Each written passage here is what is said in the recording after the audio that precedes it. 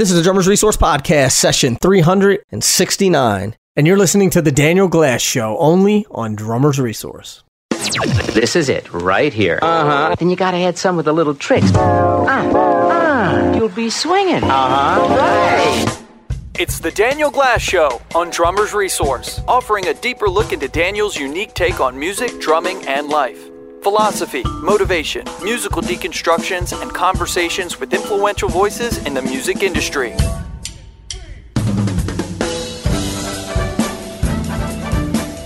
Hey everybody, it is Daniel Glass. I want to welcome you back to another episode of The Daniel Glass Show here on Drummers Resource.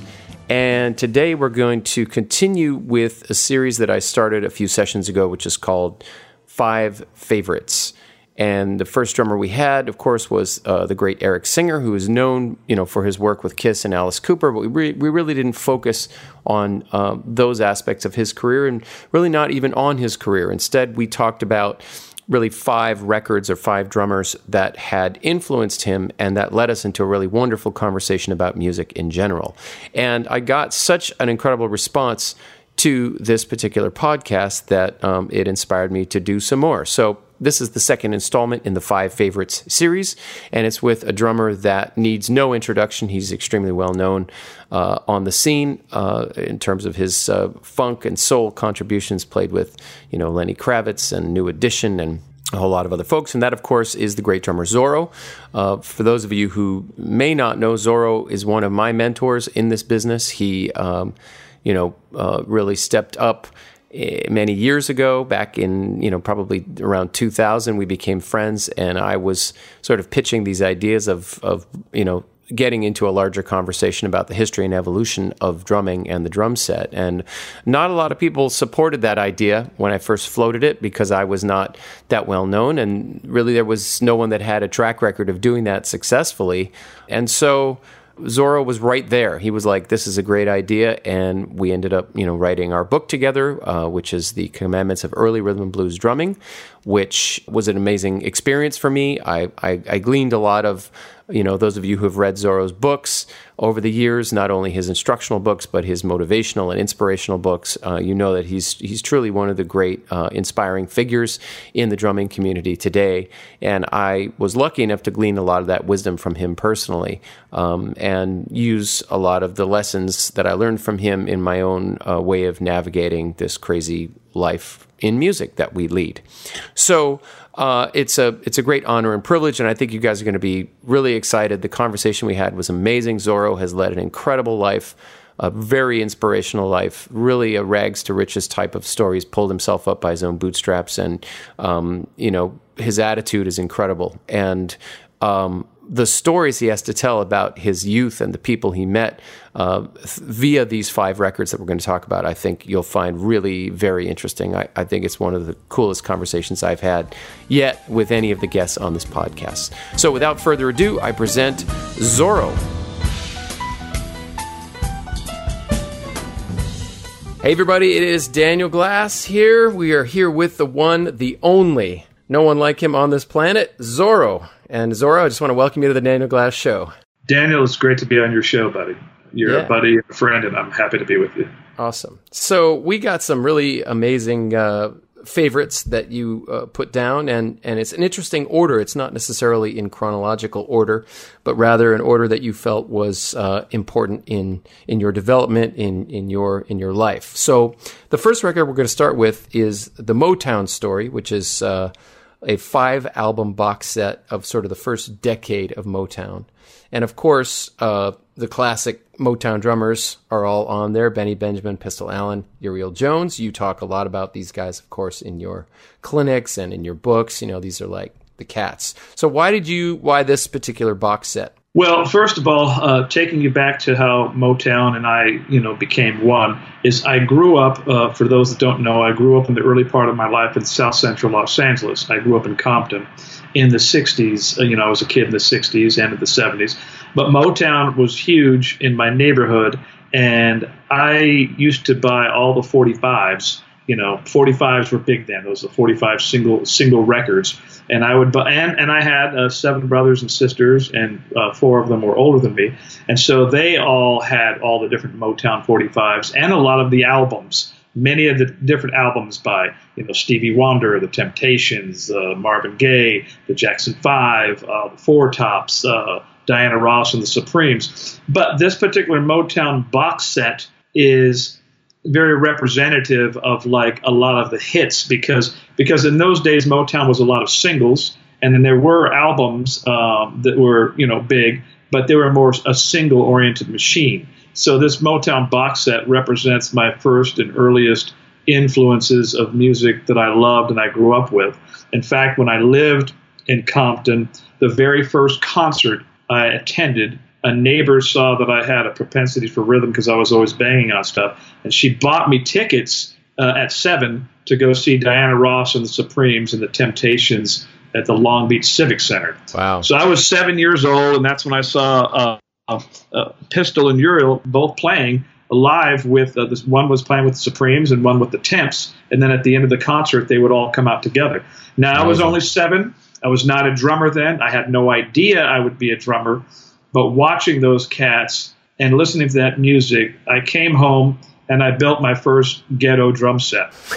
Okay, wait, let me just stop you because this is fantastic. But my question is, today when we think of box set, right, we think of something that's really beautifully packaged from, the record label, which shows like some long retrospective. This was actually LP records, right? In a compilation, in an actual box, not a plastic thing, but in a cardboard, packaging.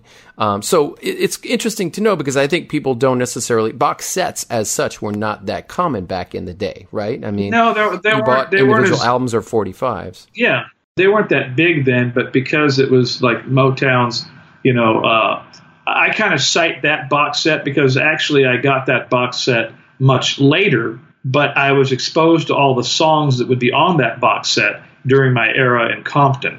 In other words, all those singles, then 10 years when Motown, because Motown started like in 59. I think that box set came out in 70 or 71, and that was representative of those first 10 years that were slamming with hits after hits. Yeah. But actually, that one for box sets was one of the nicest ones I had ever seen because it came with a beautiful booklet, like the full album side, with all the history of Motown, the pictures of the artist and the song discography. The other thing that was cool about that box set was that every tune opened up with a little story about the song. So Smokey Robinson and Berry Gordy would say, "Oh, this is how we came up with such and such," and then they'd go into the music. So it was kind of like a story album with the hits. And they recently released that on CD, which is really cool. But it has sort of the backstories of some of those songs. But Motown was the thing that ignited my spirit in the music. Again, I came home and I built the ghetto drum set. I took it on Compton Boulevard in the corner, set it up with a transistor radio, put soul music on, and played for people to drop coins in my coin jar. And I had Folgers coffee cans, Almond Roca cans, a wooden salad bowl with some wooden spoons, and I just commenced to jamming on the street. And it was predominantly, Compton was a predominantly black neighborhood, so I think everybody got a kick out of this kid who looked like Alfalfa, who was just Alfalfa from the Little Rascals, for those that don't know. And I was just grooving, and so that was like the beginning. I did not know I was going to be a drummer. I did not have a drum set. The drums wouldn't come for many years. But the vision of being one and seeing those guys play was kind of the whole starter of the whole thing. Well, and I love the way that you already had an entrepreneurial spirit about you. That you're like, hey, man, I could take this. I could do this in my bedroom, or I could go hang out and do this on the street and put out the little can. And that's awesome. That's I saw cool. Wino. I saw dudes in Compton like on the street, like with the guitar, and playing for change in the corners. So I'd already seen, these cats were 40, 50, and 60, but I saw cats doing that. I'm like, well, I'm going to go take my little drum set. And I took it in my red Radio Flyer wagon, all the pieces of the junk. And I was looking through junk trash cans to find stuff I could hit. And then, but I had my little transistor radio, and I put on like Wolfman Jack, and, soul music would come on. Anything that was going to come on was going to be funky. Yeah. And I would just start jamming to it. But that was the beginning. I wish I had a picture of that. Yeah. I have a question. Can you paint a picture for us about what that concert experience was like? Because, to think about, first of all, Long Beach Civic Auditorium is kind of a legendary place. A lot of amazing concerts went down there over the years, especially back in the day in Los Angeles area.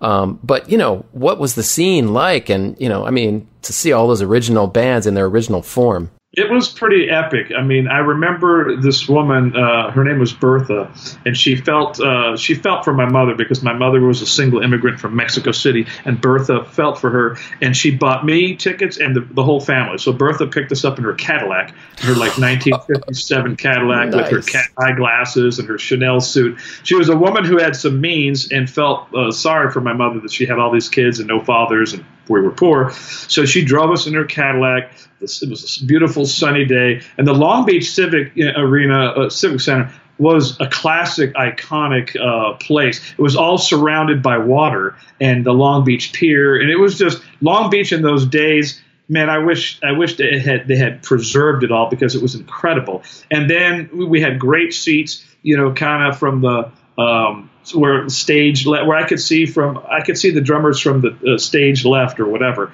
and I had a great direct view of them. But seeing the Temptations and seeing and Diana Ross and the Supremes all like physically there, the people you would see on the Ed Sullivan Show and all that, seeing them, it was like, that was my first witnessing of any form of a celebrity.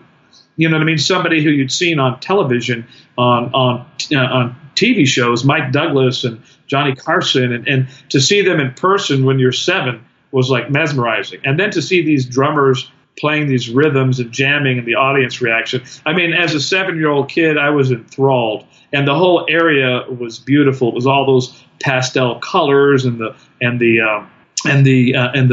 ocean breeze and the palm trees and the pier and the lighthouse stuff. I mean, it was an incredible experience for a kid who had no money, no means, no support.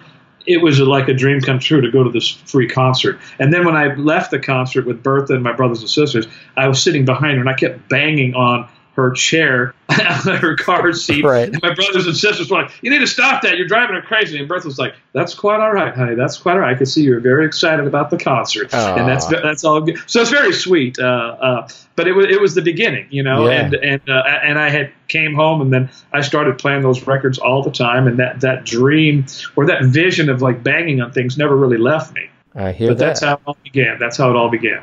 Great story, man.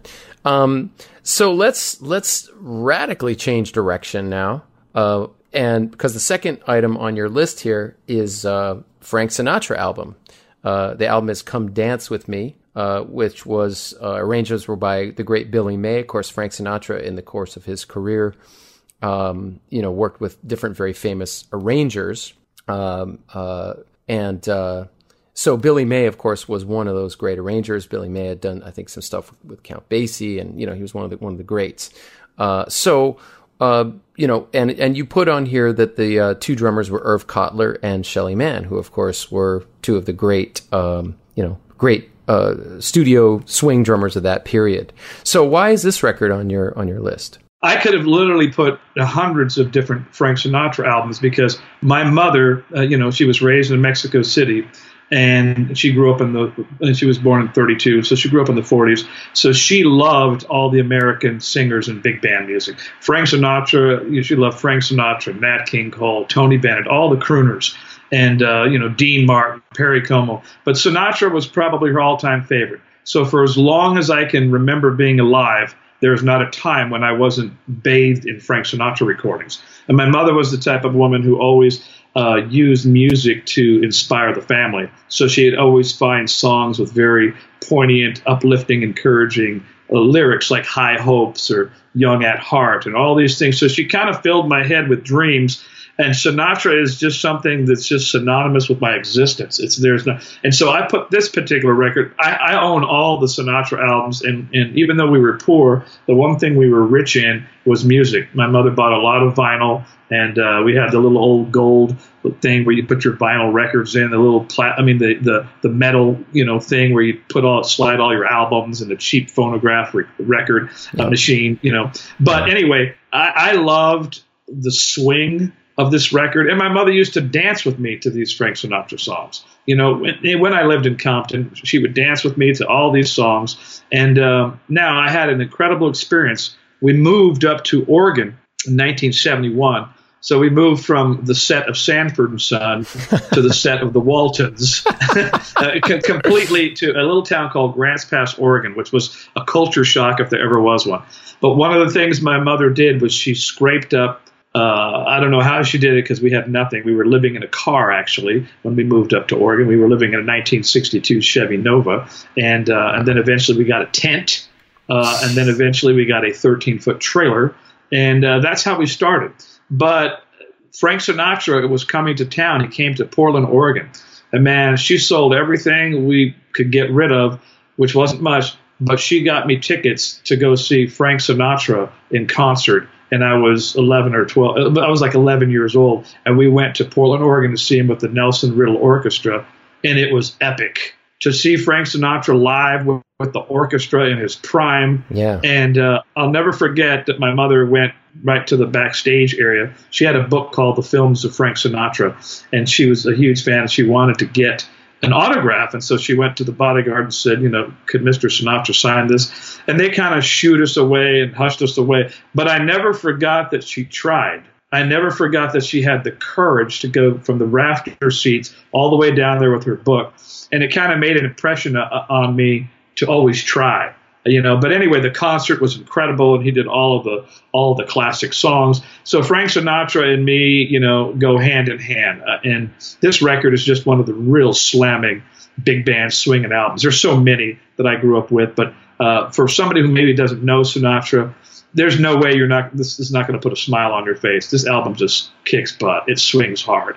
Yeah, that's great. Well, that's kind of obviously in my wheelhouse, and I've played a lot of this music over the years. And just a couple things come to my mind. Number one, that people tend to think of whenever they hear the word swing, they automatically think of like some kind of heavy duty Charlie Parker bebop type stuff.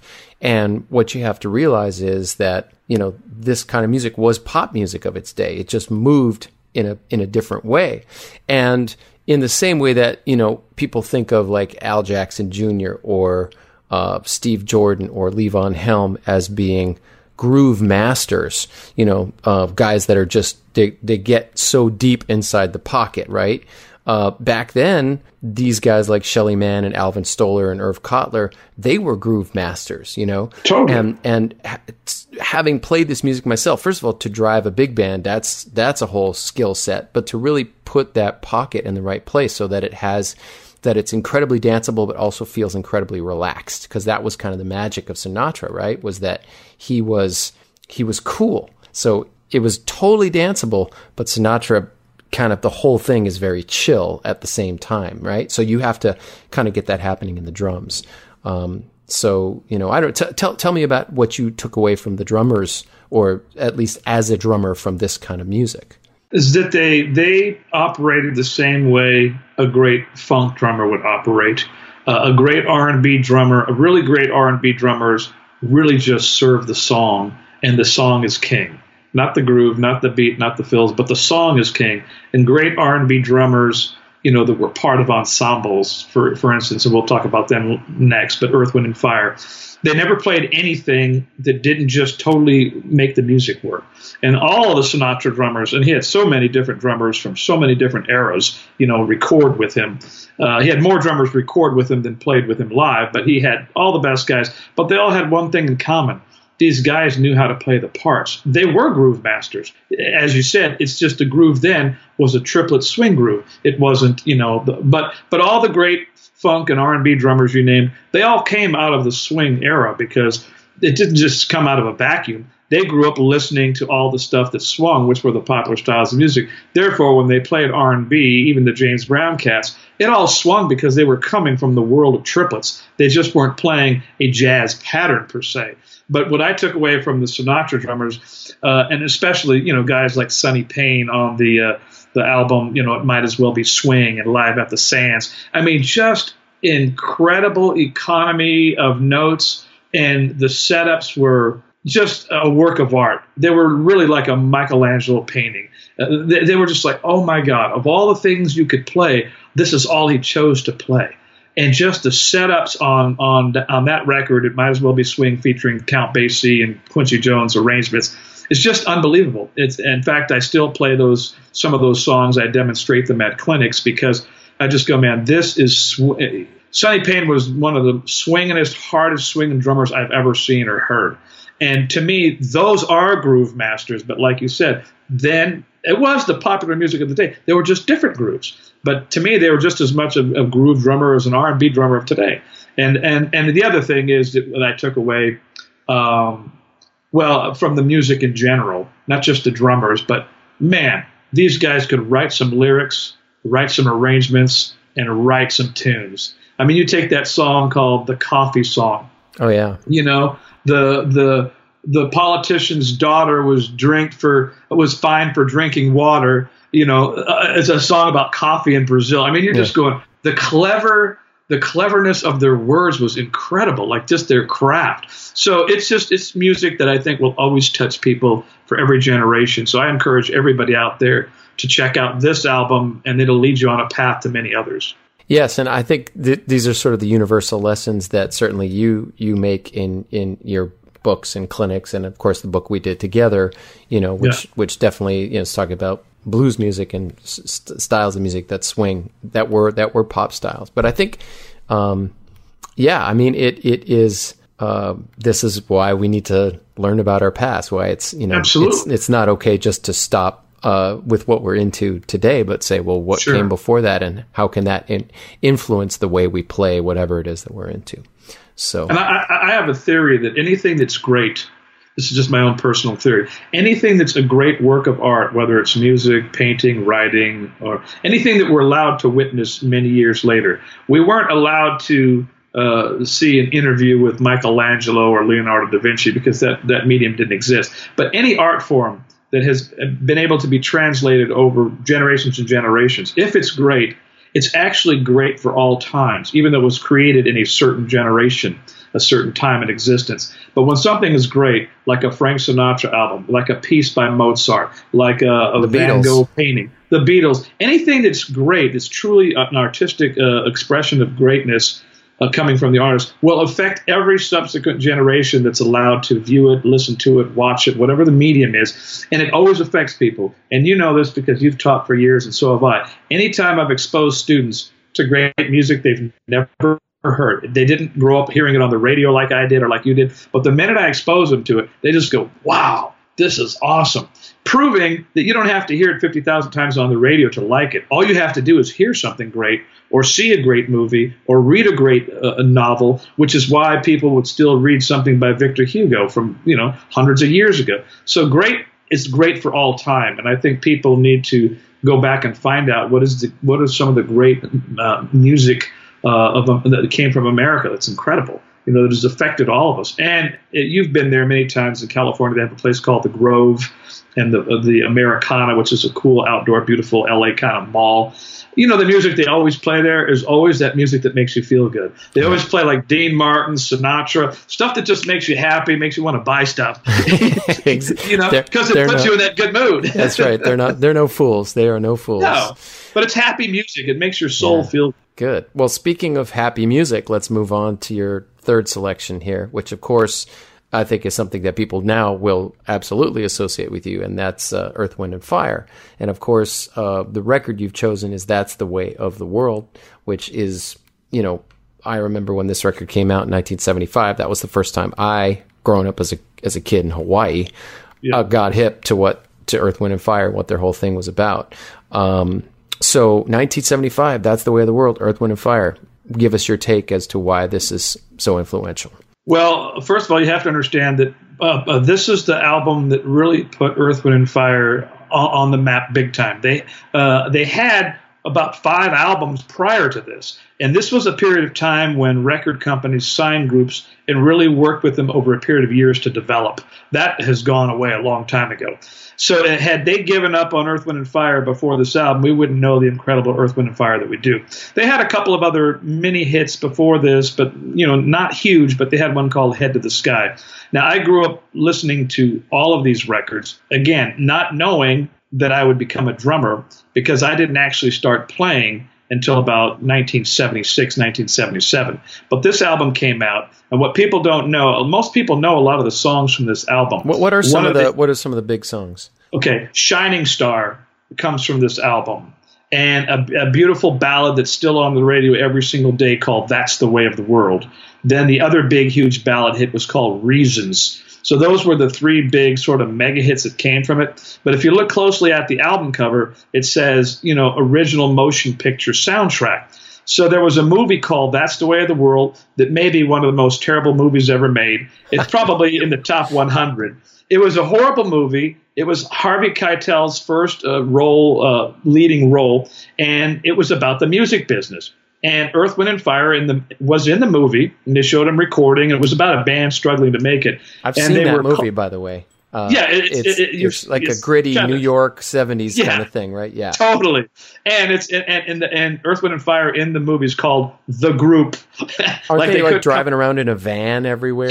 Yeah. They show them in the recording studio. Well, the movie bombed, but for some reason, serendipitously, the DJs started playing the soundtrack. And it was just one of those things. And I've become, friends with all the guys from Earth, Wind and Fire for the last 40 years. But they told me that this album is their What's Going On Marvin Gaye album. Earth, Wind and Fire's That's the Way of the World is their What's Going On album. It's that epic turning point. Now, the album was arranged by a guy named Charles Stephanie. And that was a key to the Earth, Wind and Fire sound, because he brought to them. He was a hip Chicago arranger, and he's the one who kind of taught them how to bring in all these elements in their music and bring out sort of the influences of jazz, Brazilian, of Latin, funk, rock, and put it in a way that was accessible. So the album is an incredible record. It really is what set the stage for them, and these were among some of the first songs I began to learn on the drum set once I finally got a real drum set in like 76 or nearly 77. And there was a song there called Happy Feeling. It just had a cool drum beat. There's another song called Yearnin' Learnin' that had also another funky drum beat. The whole album was just great, and it inspired me, and those were some of the first tunes that I began to learn to play. And also this is me, the dreamer in me, I bought this album and then the next one and the next one. I would literally daydream in my bedroom and flip open the album covers and daydream of the day I would meet them and play with them. And I would just fantasize, and I would write it in my diary. Well, the very first named gig that I ever did in 1983 with a named artist is that dream came true, and I got to play for Philip Bailey, the lead singer. And that's the guy with the beautiful high falsetto. But I had met the drummer, Ralph Johnson, at a concert when I moved to Beverly Hills in 1980, and there was a concert called Jesus at the Roxy. It was a gospel concert featuring members of Earth, Wind and Fire at the Roxy, with an all-star LA band and all-star appearances by Sarita Wright, Stevie Wonder's wife. And man, I immediately went and bought my ticket. And I was prepared to meet those guys. I waited till the concert was completely over and everybody drifted out. And then I walked on stage when I saw Ralph Johnson and his drum tech, and I introduced myself and told him I was new in LA. And he said, "Do you study?" I said, "Not currently." And he said, "Would you like to?" And so from going up to meet him, the next week I started studying with Ralph at his house, became his friend. And a few years later, then he recommended me to Philip, said, you got to hire Zoril to do this tour with you. So it was Earth, Wind and Fire. And, those guys are still my friends 40-some years later. And I worked with most all those guys in the band on different projects. I played with Al McKay from Earth, Wind and Fire. I used to play at all the NAMM show with the Earth, Wind and Fire All-Stars. And so this music is some of that desert island music. If I was on a desert island and they said what albums, it'd have to be a Sinatra album, a couple of EWF albums, some Motown. These are albums that I could not live without. And you go back to them over and over again. It's those. Yeah. They still sound great. And I was recently talking to Verdine White, Maurice's brother, who was the founder of the group. And Verdine told me, he said, we used to spend, in their heyday, they used to spend nearly $1 million on production budget for the album. Wow. And that really was a revelation to me. It was like, no wonder why they sound so great. This wasn't like a $10,000 album project. They spent $1 million in the recording studio with the arranging and the time and the horns and the strings and just perfecting this music. That's why it sounds like $1 million. You don't get anything great for nothing. And anyway, so these are records. Earth, That's the Way of the World. And after that came Spirit, All in All, I Am. These are epic records that would inspire anybody. But that's my connection to Earth, Wind & Fire. I'd like to just also bring up the point about Maurice White. And, Maurice White, if people don't know, was, in addition to Philip Bailey, who had the real high falsetto tenor voice, Maurice was the lead singer on a lot of the other really big hits that Earth, Wind & Fire had. He was the leader of the band, and he was a drummer. And I'm sure he's playing drums on some of that stuff. But his trajectory goes much farther back. He was originally in the Chicago blues scene. He was a session drummer with Chess Records, OK Records, Cobra Records. He worked with a lot of the great people from that era, like Etta James. And then he was the drummer for Ramsey Lewis. And so, who was a kind of an originator of soul, of the soul sound. And so he was already kind of well known in the music industry when he started, Earth, Wind & Fire. But do you have any sense of did you know Maurice, and did you talk with him about sort of that transition, how he went from being a 60s blues and soul artist with these kind of sort of regional type scenes to turning all that into Earth, Wind & Fire in the 70s, which is such a bigger, more epic kind of a sound, and obviously more mainstream? Well, yes, I did know Maurice, and he was an awesome cat. He was an incredible drummer, and he did play on many Earth, Wind & Fire hits, especially in the early days. The drumming on all the records is a combination of either Maurice, his brother Freddie, and Ralph Johnson. Ralph Johnson was the first drummer of Earth, Wind & Fire because Maurice was the leader. He played drums, but then Ralph was the drummer. Then eventually on this album, That's the Way of the World, Maurice brought in his brother Fred to join the group. And now they had two drummers, and they played two drummers live. But Maurice, Maurice was a visionary. He always had a vision. In fact, everybody, when he left Ramsey Lewis, he was getting paid good money as a sideman. It was Ramsey was huge. It was a great gig. So it's kind of like leaving like whatever's a happening group today to go start your own group. And people go, what are you doing? You're crazy. And when he would explain to people, because Earth, Wind & Fire was unlike any other band. They were a message band. They were singing about the consciousness of the world and the physical human condition of the spirit and the soul. It wasn't like a lot of the Motown pop songs that were kind of just surfacey kind of stuff. They were really deep. But Maurice carried that vision very deeply, and everybody thought he was totally crazy. Interestingly enough, a lot of people don't know, and Jim Brown, the football star, the iconic running back before O.J. Simpson, was Earth, Wind & Fire's manager. He's the one who helped put them on the map in Los Angeles.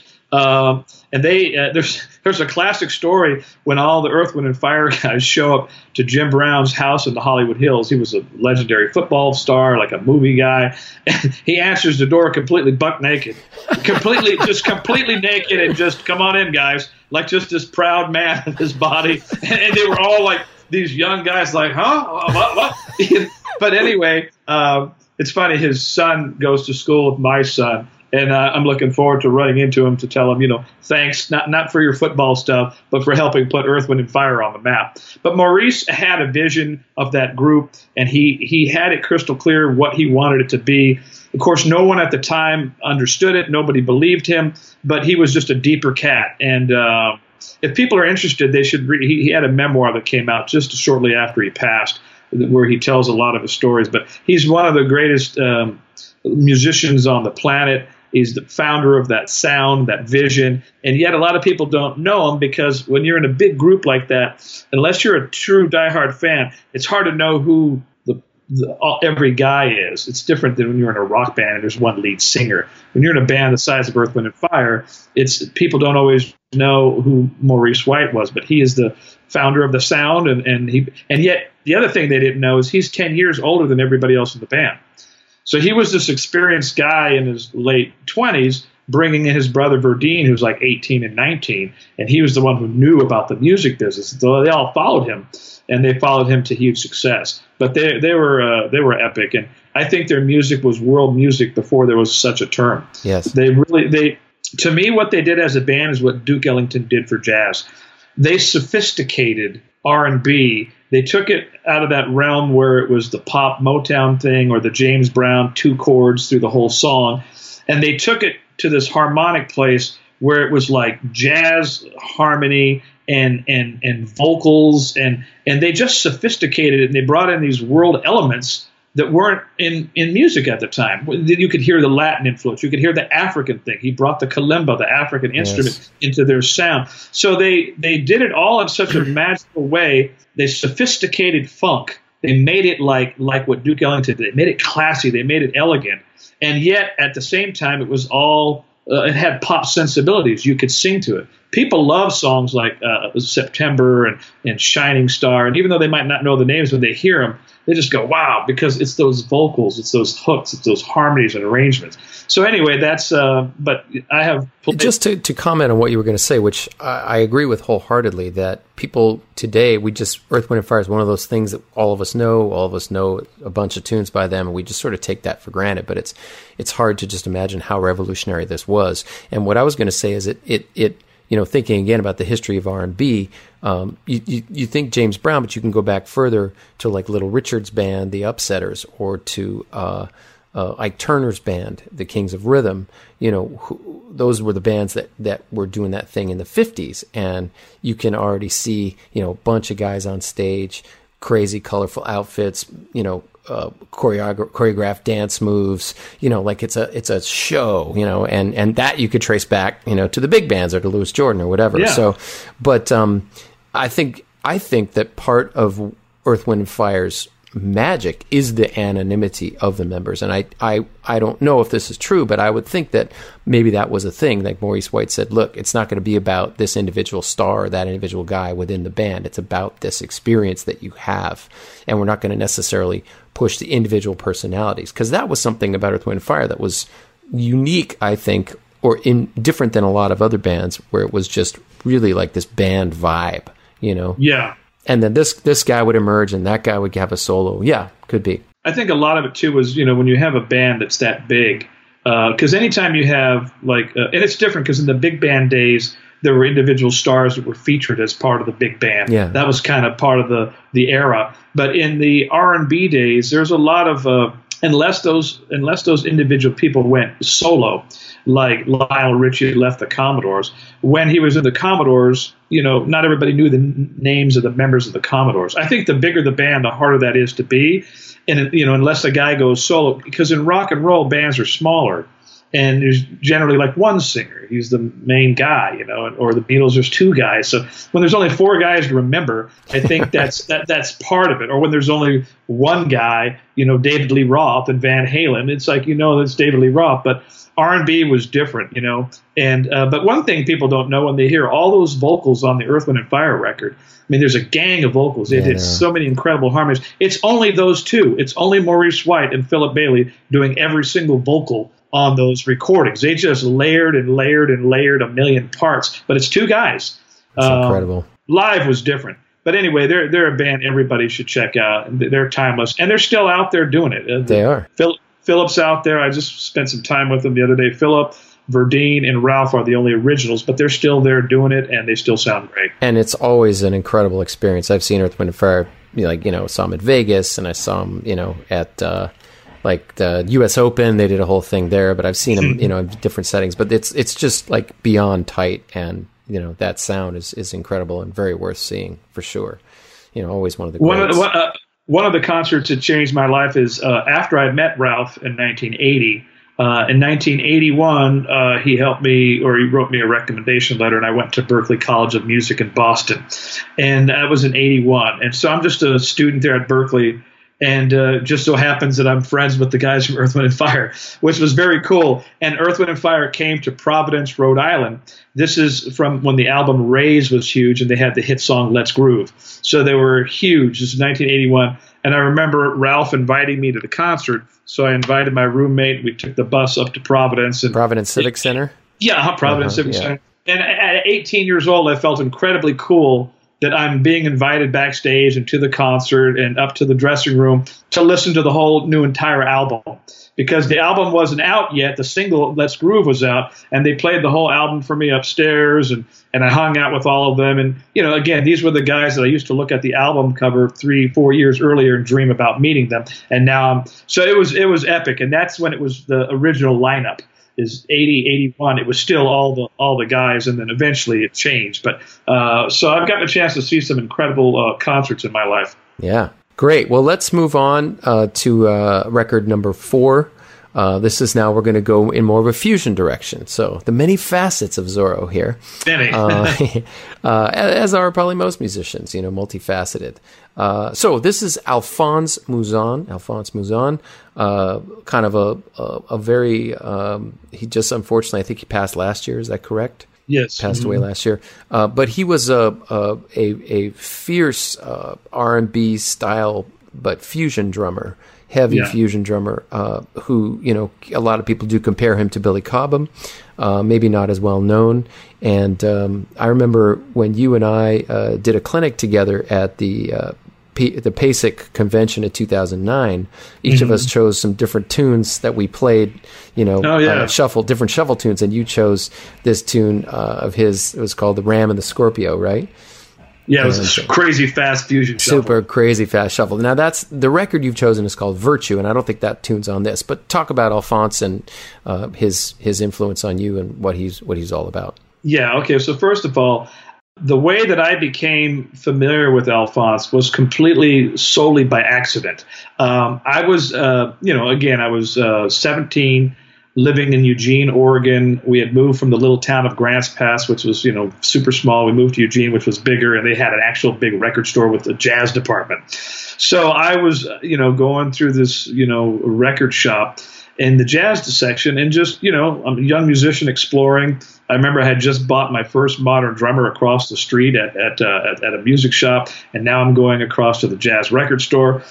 And I'm thumbing through the albums. I don't know who all the people are, but I stumble upon this record by this guy. It says Alphonse Mouzon. It's this purple cover with this cool guy who's got some shades and an Applejack leather hat. And I'm like, just the album cover. I've always been sort of into style, as you know. I've always been into hats. I got that from my mother.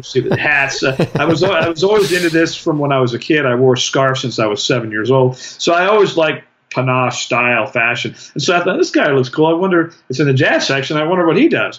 And so I flipped the album over, and there's a picture of this guy with a huge drum set, like a Sonar drum set. And it said, under the caption, it said, if at all possible, please listen to the Mouzon drum solo in stereo. And so I was like, oh, well, this guy's a drummer. So I just bought the record, not knowing a thing about the guy, based on the look of the album cover. And then when I saw that it said, please listen to the Mouzon drum suite in stereo, I'm like, okay, this must be something worth listening to. So I took it home. The first cut on side 1 was a song called Master Funk. And it was just a funky groove, and then I played the rest of the record, and then I played his drum solo. I was like, dang, this dude's awesome. And so Alphonse became like an early influence in my playing. Right after I discovered that record, I went back to the record store, and then I began to buy every single solo album that he had. Now, not more than right after I graduated from high school, in Eugene, 1980, I moved down, like I said, to Beverly Hills. So not knowing what to do, there was a catalog. Zildjian had a cymbal catalog. It was a setup guide, pretty thick. And in there it had the bios of all the Zildjian drummers, right? And it would say, Hal Blaine, Redondo Beach, California, wherever they were from, it had their name and their bio, and it said Alphonse Mouzon, Burbank, California, and John Robinson, Tarzana, California, whoever was in there. And so I just got to thinking, I'm like, I wonder if these guys are in the phone book, the phone directory. And so I'm not going to mention the other drummers that I called, but they're all famous and legendary. There was 4 or 5 drummers that I called that day and asked directory assistants for their numbers, and I managed to get all of their phone numbers. And they were listed in the book, not the union, but just directory assistants. And so the 4 drummers that will remain nameless. I was nobody. I was just a kid, just saying, "Hey, I'm a big fan. I just moved to LA," and one of them hung up on me. The other one was like, "How did you get this number? Don't call me again." Well, I called Alphonse. I was nobody, an 18-year-old kid. He talked to me for 2 hours. We became immediate friends. He invited me to a rehearsal to see him and Herbie Hancock, and then he invited me to his concert at Redondo Beach Concerts by the Sea. I'm this 18-year-old kid. We become friends. We remain friends, and then 3 years later, I'm playing with Philip Bailey. 5 years later, I'm touring with the New Edition, the biggest R&B group at the time, and Alphonse is supporting me. He comes to the concert. He comes to see me with Lenny Kravitz. He brings his kids. So we have this long history. We've remained friends. And then Alphonse also played with a group called Larry Coryell and the 11th House, which was a pioneer fusion band alongside Mahavishnu Orchestra. So he used to tell me about stories about him and Billy Cobham because they were kind of arch enemies and rivals in the world of fusion. And Alphonse was, always super stylish and always, wore, pimped out leather suits and bell bottoms and shades and, and big cuffs. And, he was like your full on rock star playing fusion. And, and that was not Billy's thing. But they were kind of arch enemies. So Alphonse would show up to the concert in a limousine with 2 super hot chicks on both sides. And he'd get up there and play in his snakeskin platform boots. He was just that guy. He's just going to go for it. But Alphonse had this he was very tenacious, and that was the name of his record label. He was tenacious, but he carried himself with a sense of confidence and pride, but he wasn't arrogant, is what I want to say. Like, people who didn't know him kind of would think, he's arrogant because he's so flamboyant, but he was a super sweet-hearted guy. But he just carried himself with a presence. He knew who he was. He believed in himself. And in fact, I've visited with him just before he passed. Me and Stanley Clarke spent the whole day with him, and we were optimistic that he was going to recover. And I had started a campaign to raise money for him for this cancer that he had, and a lot of drummers were sewing into it. And he went to Mexico to get this surgery stuff done. And I was about to call him, because we had spent the whole day together in a few weeks, and later, then he went to Mexico, and I was about to call him. And just before I was about to call him, his son called me and said, "I got bad news. I just want to let you know that my father passed." Now, it was devastating. I spoke at his funeral. The last book he was reading was the book I gave him. I wrote a book called Soar, 9 Proven Keys for Unlocking Your Limitless Potential, and he had it by his bedside. And his son said, "I wanted you to know that your book, my dad was reading your book. It was the last thing he read." So I spoke at the funeral and totally broke up and just, choked up. And I said, you guys might not know this about Alphonse, but he kind of adopted me like a son. He took me under his wing. And besides that, a lot of times when you're first coming up, a lot of people are there to help you. But sometimes with guys that have egos, when they see that you're starting to do something really big, or you're doing something that they didn't do, or you're on the cover of a magazine they weren't on the cover of, depending on their level of security, some guys all of a sudden aren't nice to you anymore. And I had that happen. I had that happen to me a lot. I had a lot of guys that loved me when I was the young 18, 19, 20-year-old guy trying to break in, ready to give me a helping hand. Then as soon as I did something they didn't do, all of a sudden they were jealous, and they weren't such an advocate anymore. Alphonse was never that way. He would always send me emails whenever I was on television, whenever I was in a magazine. He'd say, "Oh, man, Zarro, man, so proud of you, man. Alphonse, man, you're doing it, bro. You're doing it, man. I love you, love you." He was just that guy, super supportive, never intimidated. But I always honored him. I said, "Man, you're one of my biggest influences." And I always told the story about you're the only guy who took my phone call when I was nobody, and that says a lot about him. And I shared that all at the funeral. And it was devastating to me that he died because he was not that old. And Larry Coryell was at the guitar player that he played for years. Who has also since passed away since then. I mean, he was at the funeral, and they were wondering who they were going to get as a drummer to do the summer tour, and then he passed away like 6 months later. Yeah. So I consider myself blessed and fortunate to have known this fiery jazz fusion drummer. I encourage people to go check out the work he did with McCoy Tyner. He used to play with Roberta Flack, and he was a boyfriend, in fact, at one time. He played with Larry Coryell's 11th House, Miles Davis. But he, like you said, he's more of one of the unknown fusion heroes. But to me, he was one of the funkiest of all the fusion drummers. Yes. He just had that funky element to him, and I loved him. There's a lot of great video footage, actually, of Alphonse, because I think in the last few years also, I mean, there's some of the older stuff, which is really cool from that 70s period, but he was the last few years, he was really getting into it. I know he was on social media, he'd be commenting on Facebook and all that kind of stuff, and he never stopped charging forward. Yeah. Ever. He always had his thing going on. So it's cool. And he kept the huge drum sets. He had, I remember, he always played with those almost vertical ride cymbal, with the ride cymbal, like kind of like in Dugu, where it's almost like flat, Dugu, or Al Foster. And so that was kind of a remnant of that 70s style that he still kept, but really burning. All right, we'll move on, but everyone should check out the work of Alphonse Mouzon. The solo albums were great, and then the work with Larry Coryell's 11th House. Oh yeah, and that's in the world of fusion jazz. That is definitely some pioneering stuff. Mouzon, I should mention, is Mouzon, Alphonse Mouzon. Yeah, Alphonse, Alphonse Mouzon. Right. Cool. Well, speaking of raging, destructive, and critical. Put a hurt on you drummers, we're going to end this list with Buddy Rich. And it's doing this series with different drummers. Eric Singer was the first guy that I had on, where we talked about these 5 favorites, and Buddy was his first guy. And I'm sort of going, man, is every drummer could easily include Buddy Rich on this list.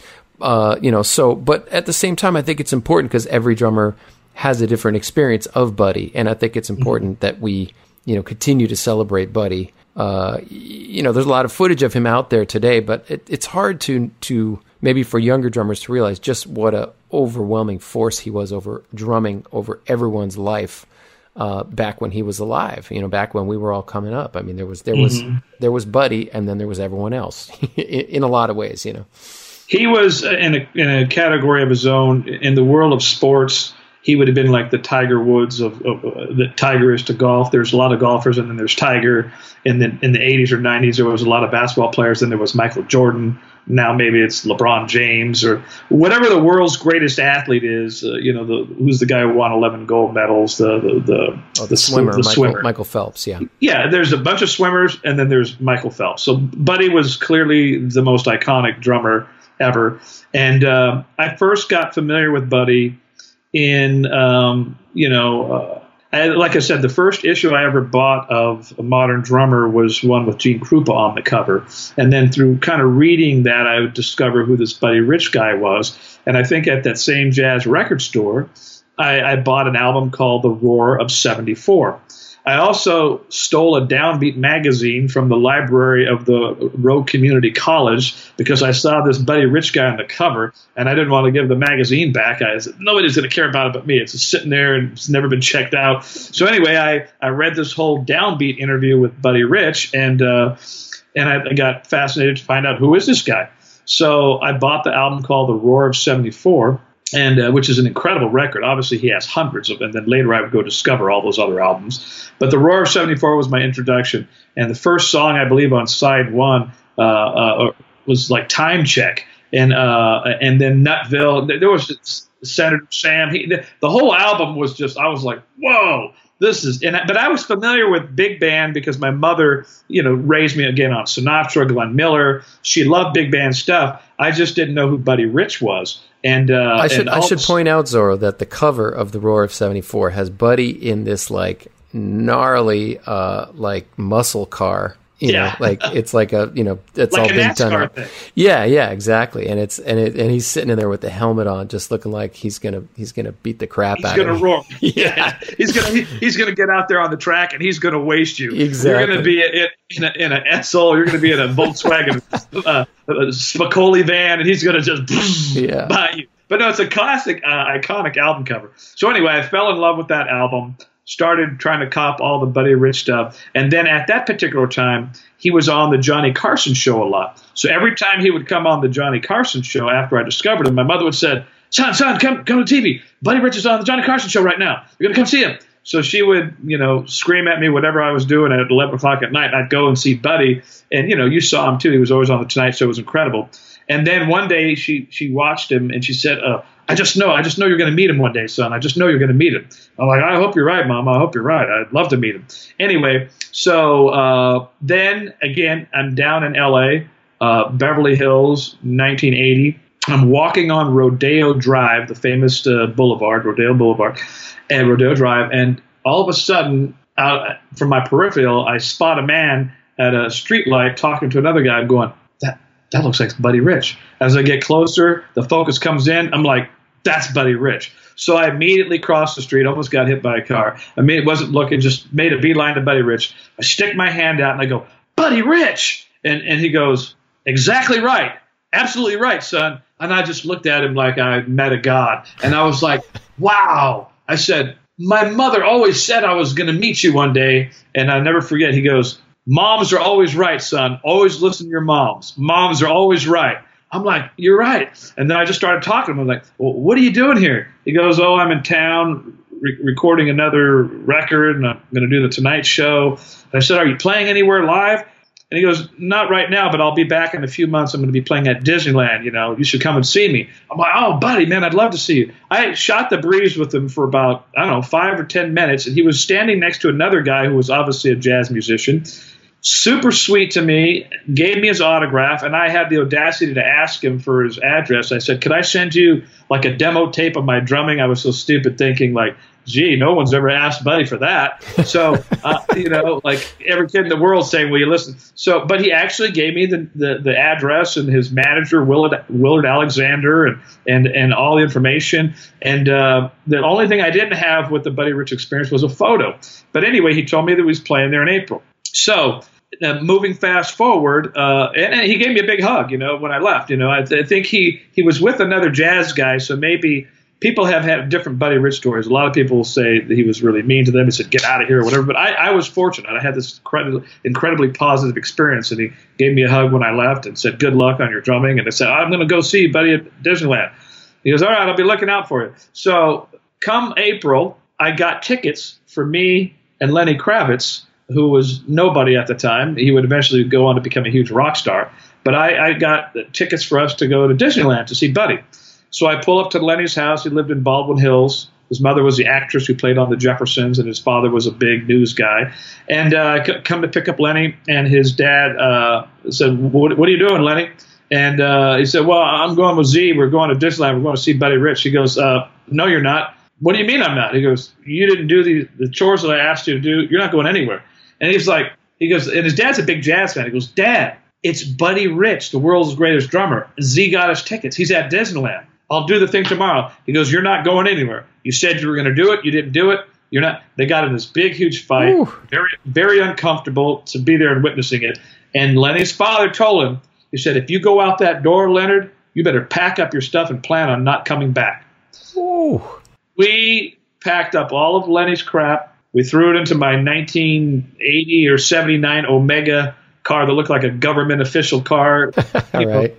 Cream-colored car. We threw all his crap in the back of my car. We went to go see Buddy Rich. We dressed up in suits and ties because we were pimped out GQ guys, and we were going to honor Buddy by showing up in suits and ties. And we watched Buddy throw down. And when Buddy did his amazing press roll with the single stroke where he goes slow and fast, and we were watching him, and I said, Lenny, was it worth getting kicked out of your house to see this? He goes, damn right it was, and slapped me 5.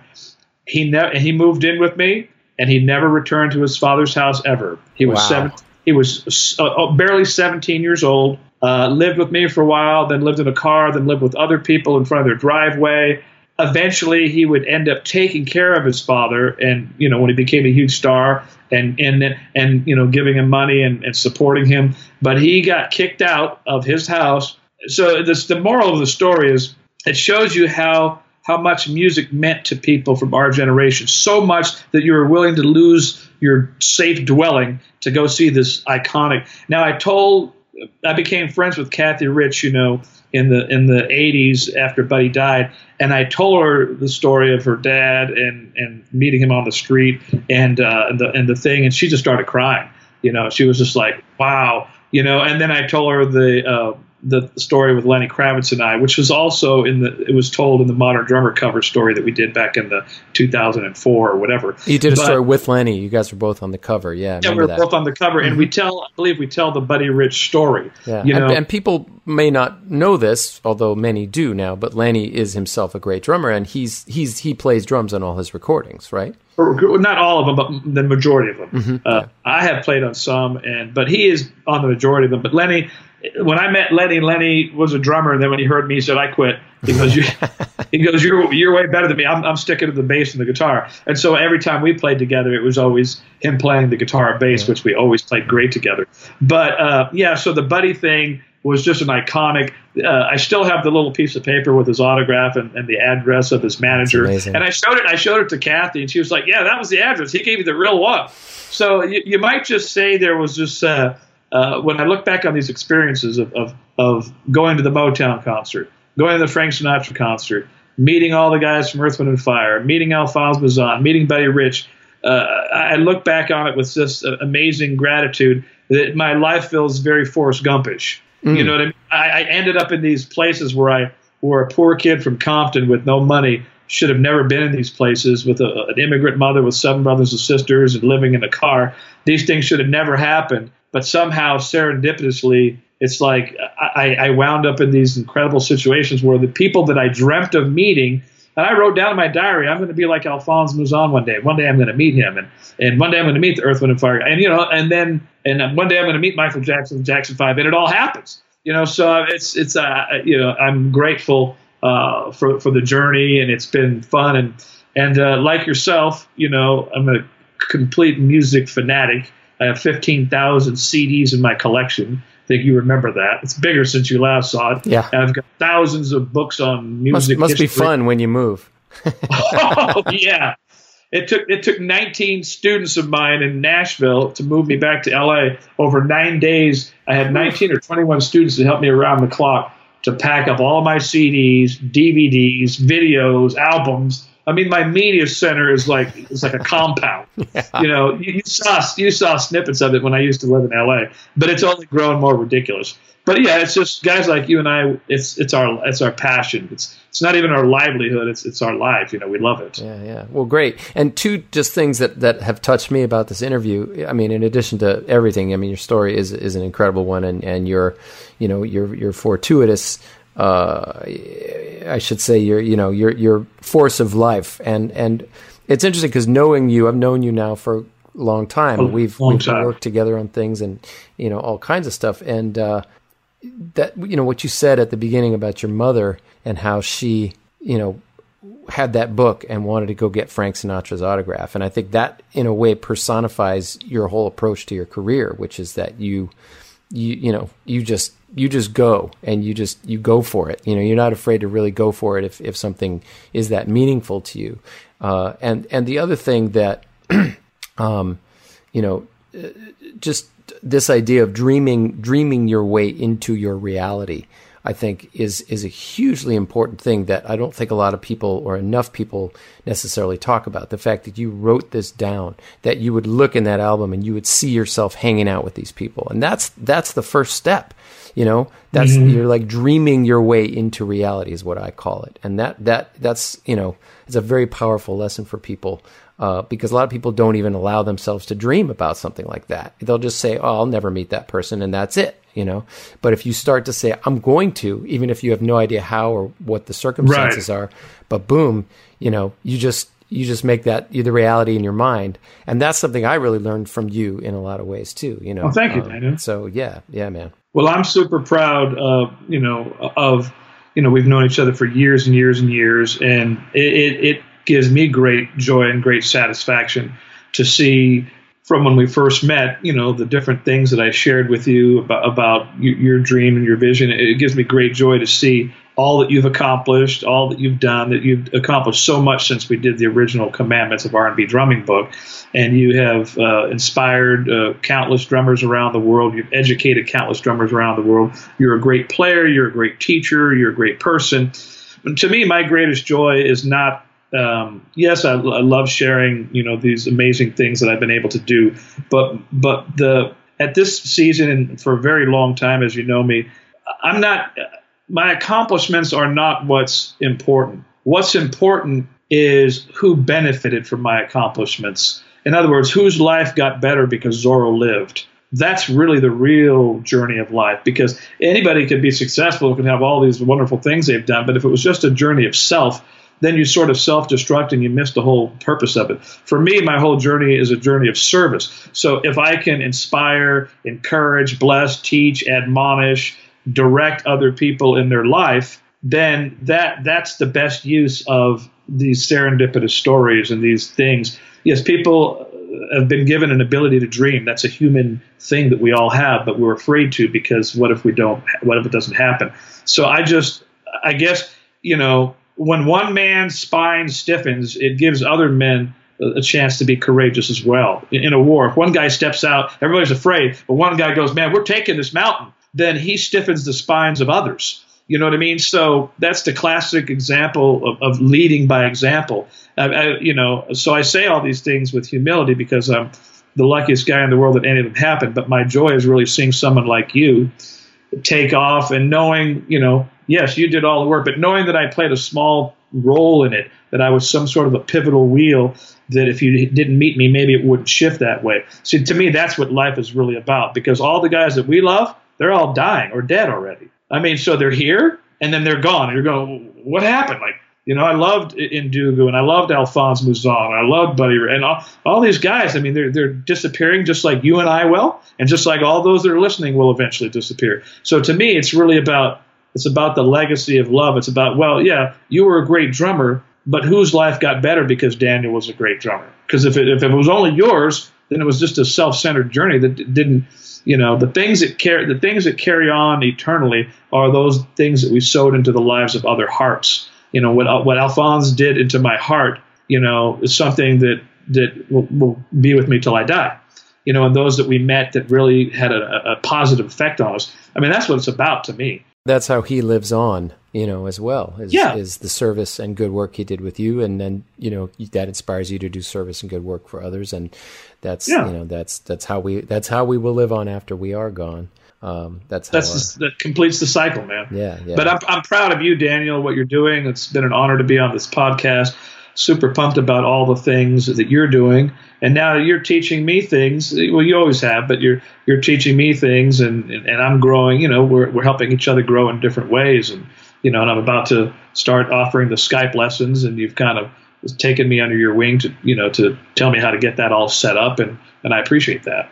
Anything else you want to let folks know about that you're up to? Any cool tours or anything coming up, or new books? No, I have a new book that's out. It's called Soar: 9 Proven Keys for Unlocking Your Limitless Potential. It's a motivation. It's a great book. Well, thank you. Yeah. It's a life book on how to live out this dream, and it's on Amazon, and it's been in bookstores everywhere, and I've done a lot of television on it. But you can get it off Amazon. Just Zorro, Soar, SOAR, not sore like cold sore or I'm sore at you, but soar like an eagle. Yes. So the book is out, and I'm going to be offering Skype lessons soon and motivational, life coaching and stuff I've always done, like yourself. So for those that are interested, they could just go to my website, which is ZorroTheDrummer.com, and just send me an email, and I'll let them know when I'm ready to do it. And then I've been doing some touring with a Christian famous worship artist named Lincoln Brewster, and so I just did a whole live Christmas album and concert with him, and I'm going to get ready to do some more dates with him. So just a variety of stuff, Fantastic. And I'm working on another book, but it'll be my memoir of my life story. Fantastic. Well, if this is anything even a drop in the bucket. I can't wait for the whole enchilada. It's going to be good. Well, thank you, Daniel. Well, thank you, Zorro, for being on the Daniel Glass Show, and it just was a pleasure having you. It was an honor to be here, and hello to all of your fans and listeners out there in the world, and keep your dream alive, and don't let anybody talk you out of it. Keep practicing and stay true to the course and be what you're supposed to be, and you'll succeed. Thank you, Daniel. You're awesome, bro. All right, man. Bye-bye. All right, I hope you all enjoyed that conversation with Zorro. And please, of course, if you have any feedback, I welcome it. You can write to me on Facebook, get my Facebook page, Daniel Glass, Drummer, Author, Educator. You can write to us on the podcast, leave a comment. Of course, if you enjoy these podcasts, please leave a positive review for Drummer's Resource on iTunes. And if you want to get a master list of all of the episodes of The Daniel Glass Show, you can find one on my website, which is danielglass.com/podcasts. That is in the plural, danielglass.com/podcasts. Master list of all the episodes. So if you enjoy this, there's a real wide variety of stuff that we cover in these podcasts. It's always a little different. And thanks for listening, and we'll see you next time on The Daniel Glass Show here on Drummer's Resource.